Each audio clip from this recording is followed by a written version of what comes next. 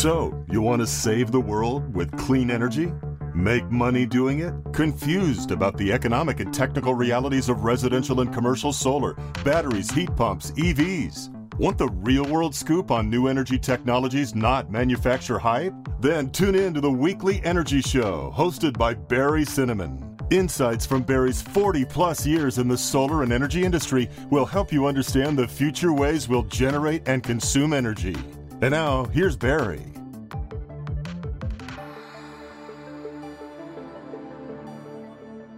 Welcome to this week's Energy Show.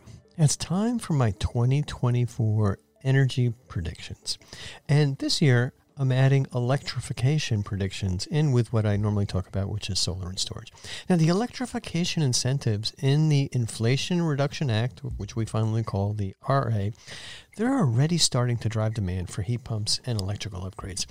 Just as the tax credits from long ago, 30% tax credits, which were then refreshed in the IRA, just like those tax credits accelerated the solar and the EV markets in years past.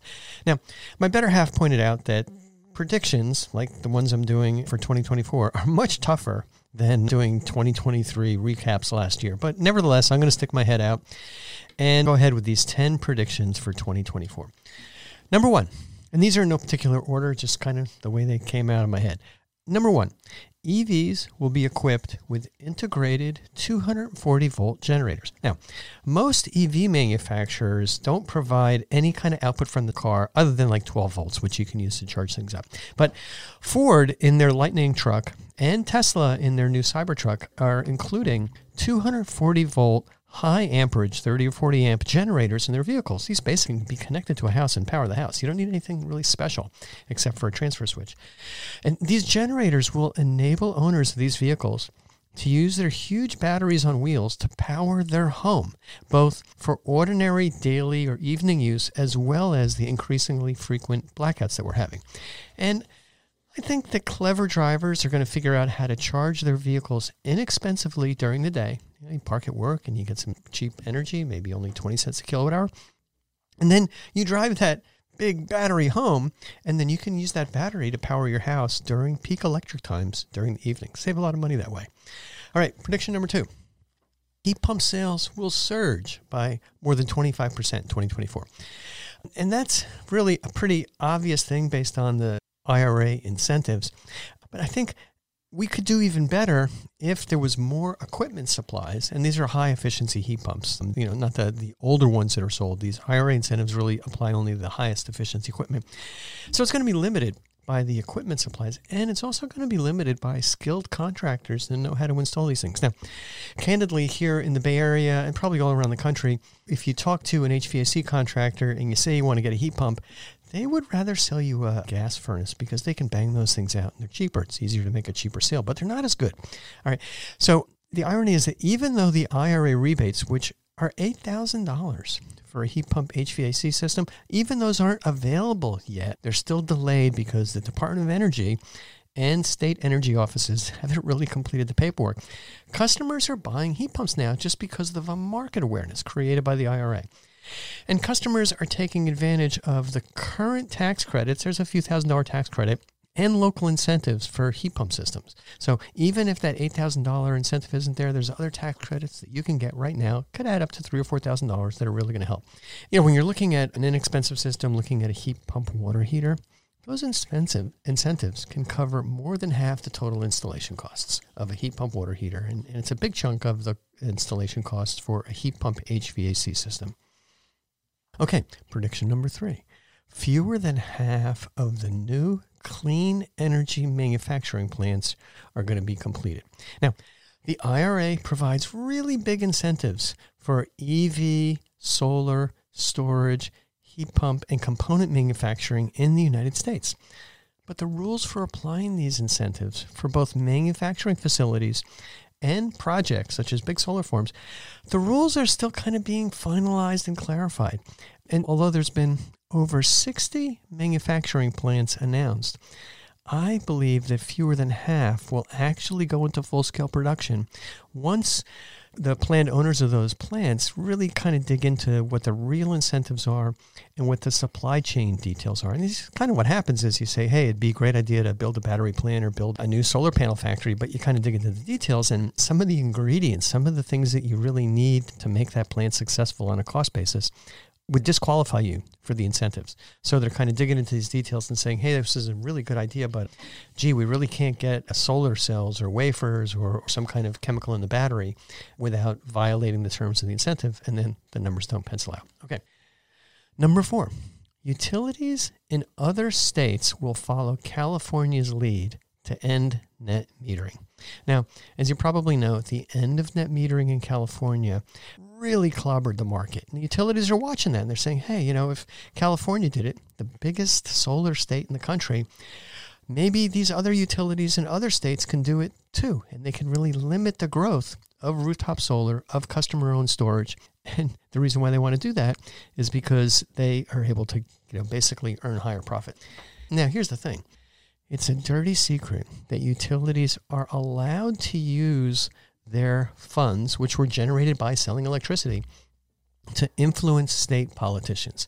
It just drives me nuts. I mean, my electric bill is going to PG&E, and PG&E is using some of my money to lobby my local politicians, actually both of them, to the tune of hundreds of thousands of dollars, to vote against rooftop solar to prevent me and my neighbors from putting in solar in the state.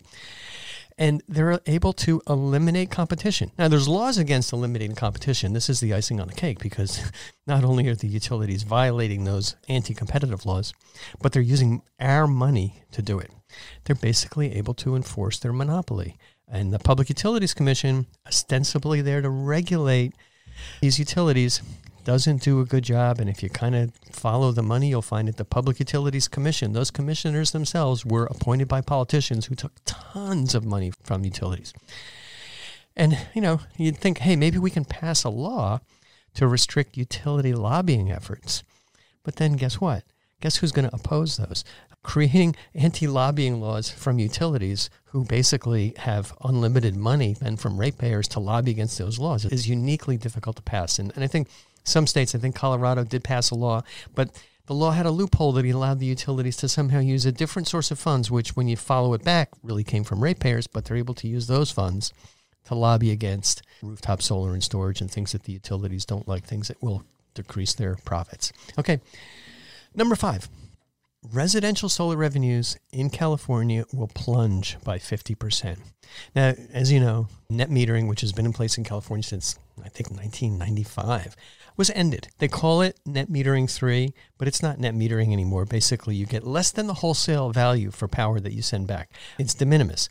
Now, it's kind of insulting because they call it net metering 3. It's really just pennies, peanuts. Actually, you had enough peanuts, it'd probably be worth more. And so that's terrible. It's unconscionable that these politicians voted for the utilities and against competitive sources of electricity that pretty much any house with a sunny roof, any apartment building, any commercial building can actually install. They voted against it. And it's particularly hideous that they're voting against these things. Our politicians are voting against this, even though California electric rates have been rising at over 10% per year over the past 3 or 4 years. Those increases are going to continue. We talk about skyrocketing electric rates. My rate is, I think, 57 or 58 cents a kilowatt hour in the afternoon. It's crazy. I'm glad I have solar. All right. And so basically here in California, the state's unlikely to ever recover its solar leadership position until net metering policies are restored. And so what's going to happen, there's a tremendous amount of customer rage simply from skyrocketing electric bills. And you can just see it, you kind of look at the blogs, you look at Nextdoor, you talk to your friends, they're like freaking out about these high electric bills.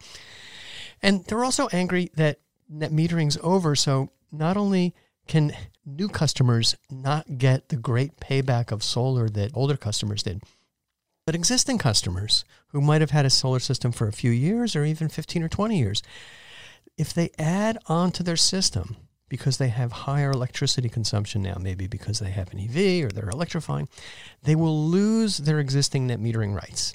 I don't even know where to start. It's so anti-competitive.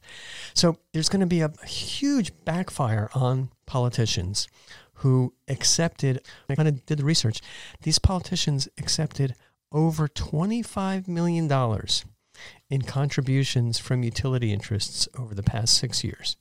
And so now you kind of wonder why these laws were passed by politicians who ostensibly are supposed to be looking out for their constituents. They basically took money from the utilities so that they had enough money for their next campaign. They get reelected. So they're getting, call it a bribe, I call it a bribe. They're getting bribed by the utilities to look the other way, to screw their constituents, to kill the solar industry, creating a $500 million hole in the state budget, and get reelected. So in my view, these politicians are no longer going to be able to rely on the utility gravy train to get reelected. It's not going to work for politicians anymore. Once voters kind of link this really high electric bill, and they're freaking out about it, with information about lobbying money that their state representatives raked in. And boy, my jaw dropped when I saw my state senator and my assembly person, how much money they took from the utilities. You know, you can even look at what Governor Newsom got $5 million, checks from the IBEW, which is the biggest union working for PG&E, $5 million for his reelection campaign. And once that happened, it was lights out for the solar industry. Okay, number 6. Another national-scale solar installation company will file for bankruptcy. Now, it's a really hard time in the solar industry, not only because of California's end of net metering, also because interest rates change. So these big solar installers, the bigger the company is, the bigger the losses are when their business declines. I just don't see how they're all going to survive. And I think at least one, maybe more, at least one, it's going to be a high-profile company, one that many people have heard of. It's going to go bankrupt. Maybe they'll do a liquidation. Maybe they'll do a fire sale. But the numbers are just kind of so far out of whack for some of these companies. You know, when I'm talking about the numbers, is their profitability and their short-term opportunity to recover those profits. It's really, really tough. And the reason is the finance business model that a lot of these large-scale residential solar companies use is extremely sensitive to the interest rates. We all know what happened to interest rates over the past couple of years. They skyrocketed. So solar finance companies were borrowing money to come up with the money to kind of install these systems. And they would install the systems under what is called a third-party ownership model. And they sometimes call it a power purchase agreement, sometimes call it a lease. They're related, not identical.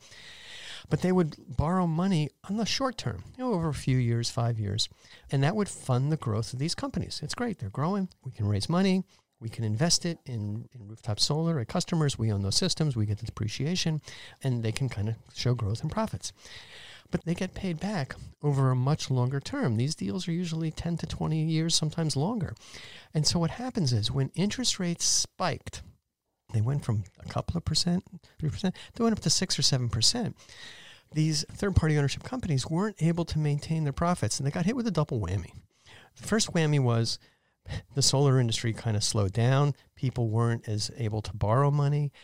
Obviously in California, the net metering changed.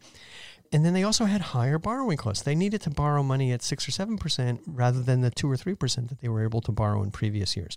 Now, the good news is that we all expect interest rates to decline significantly. Maybe towards the end of 2024. I mean, significantly is not by 0.5%, but we got to come back down to 2 or 3. But they're going to be down a lot by 2025, at which point the solar finance market is going to bounce back. It's going to be very vibrant and strong. And also by that time, what happens is every year electric rates go up higher and higher. And I think that a lot of the equipment costs, the solar panels, the inverters and things like that, that's going to come down a little bit. What's not going to come down is the labor costs. I mean, inflation has hit the cost of doing contracting work, but the higher electric rates and lower equipment costs are definitely going to help improve the economics when combined with more affordable solar financing.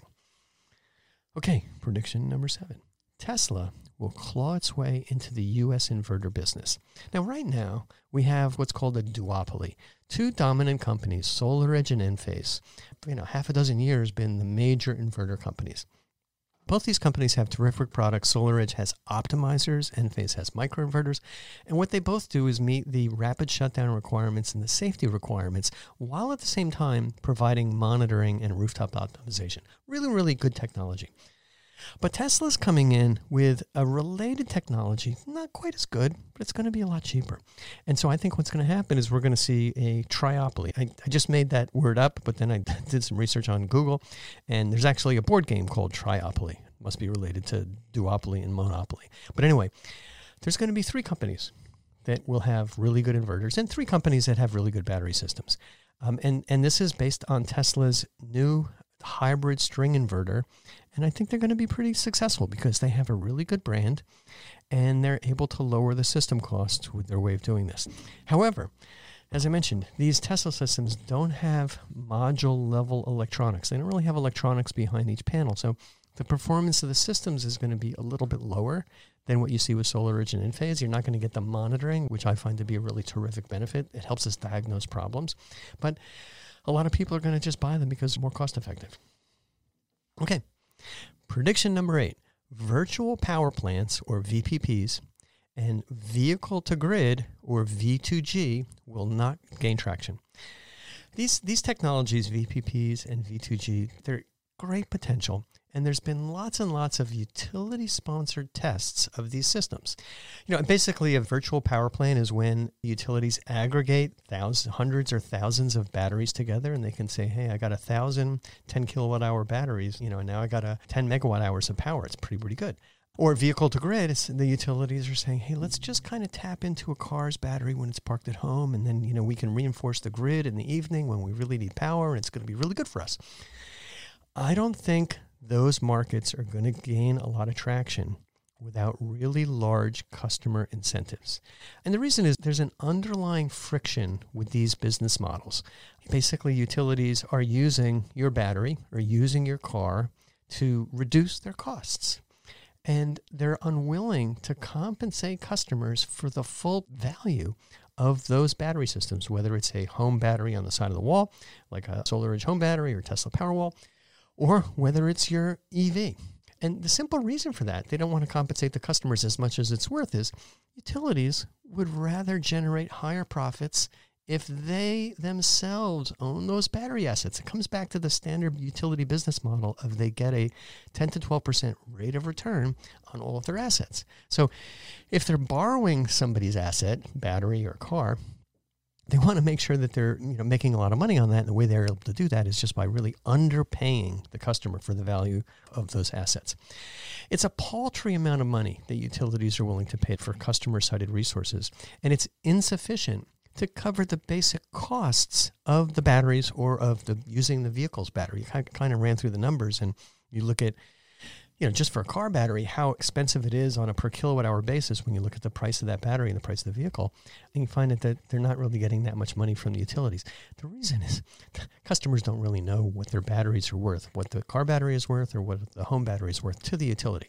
So it doesn't cover the costs for the customer. That's whose asset you're borrowing. And then you also have to remember, in these VPPs or V2G systems, there are installers that kind of install the system, not as much with a car, but with a home battery.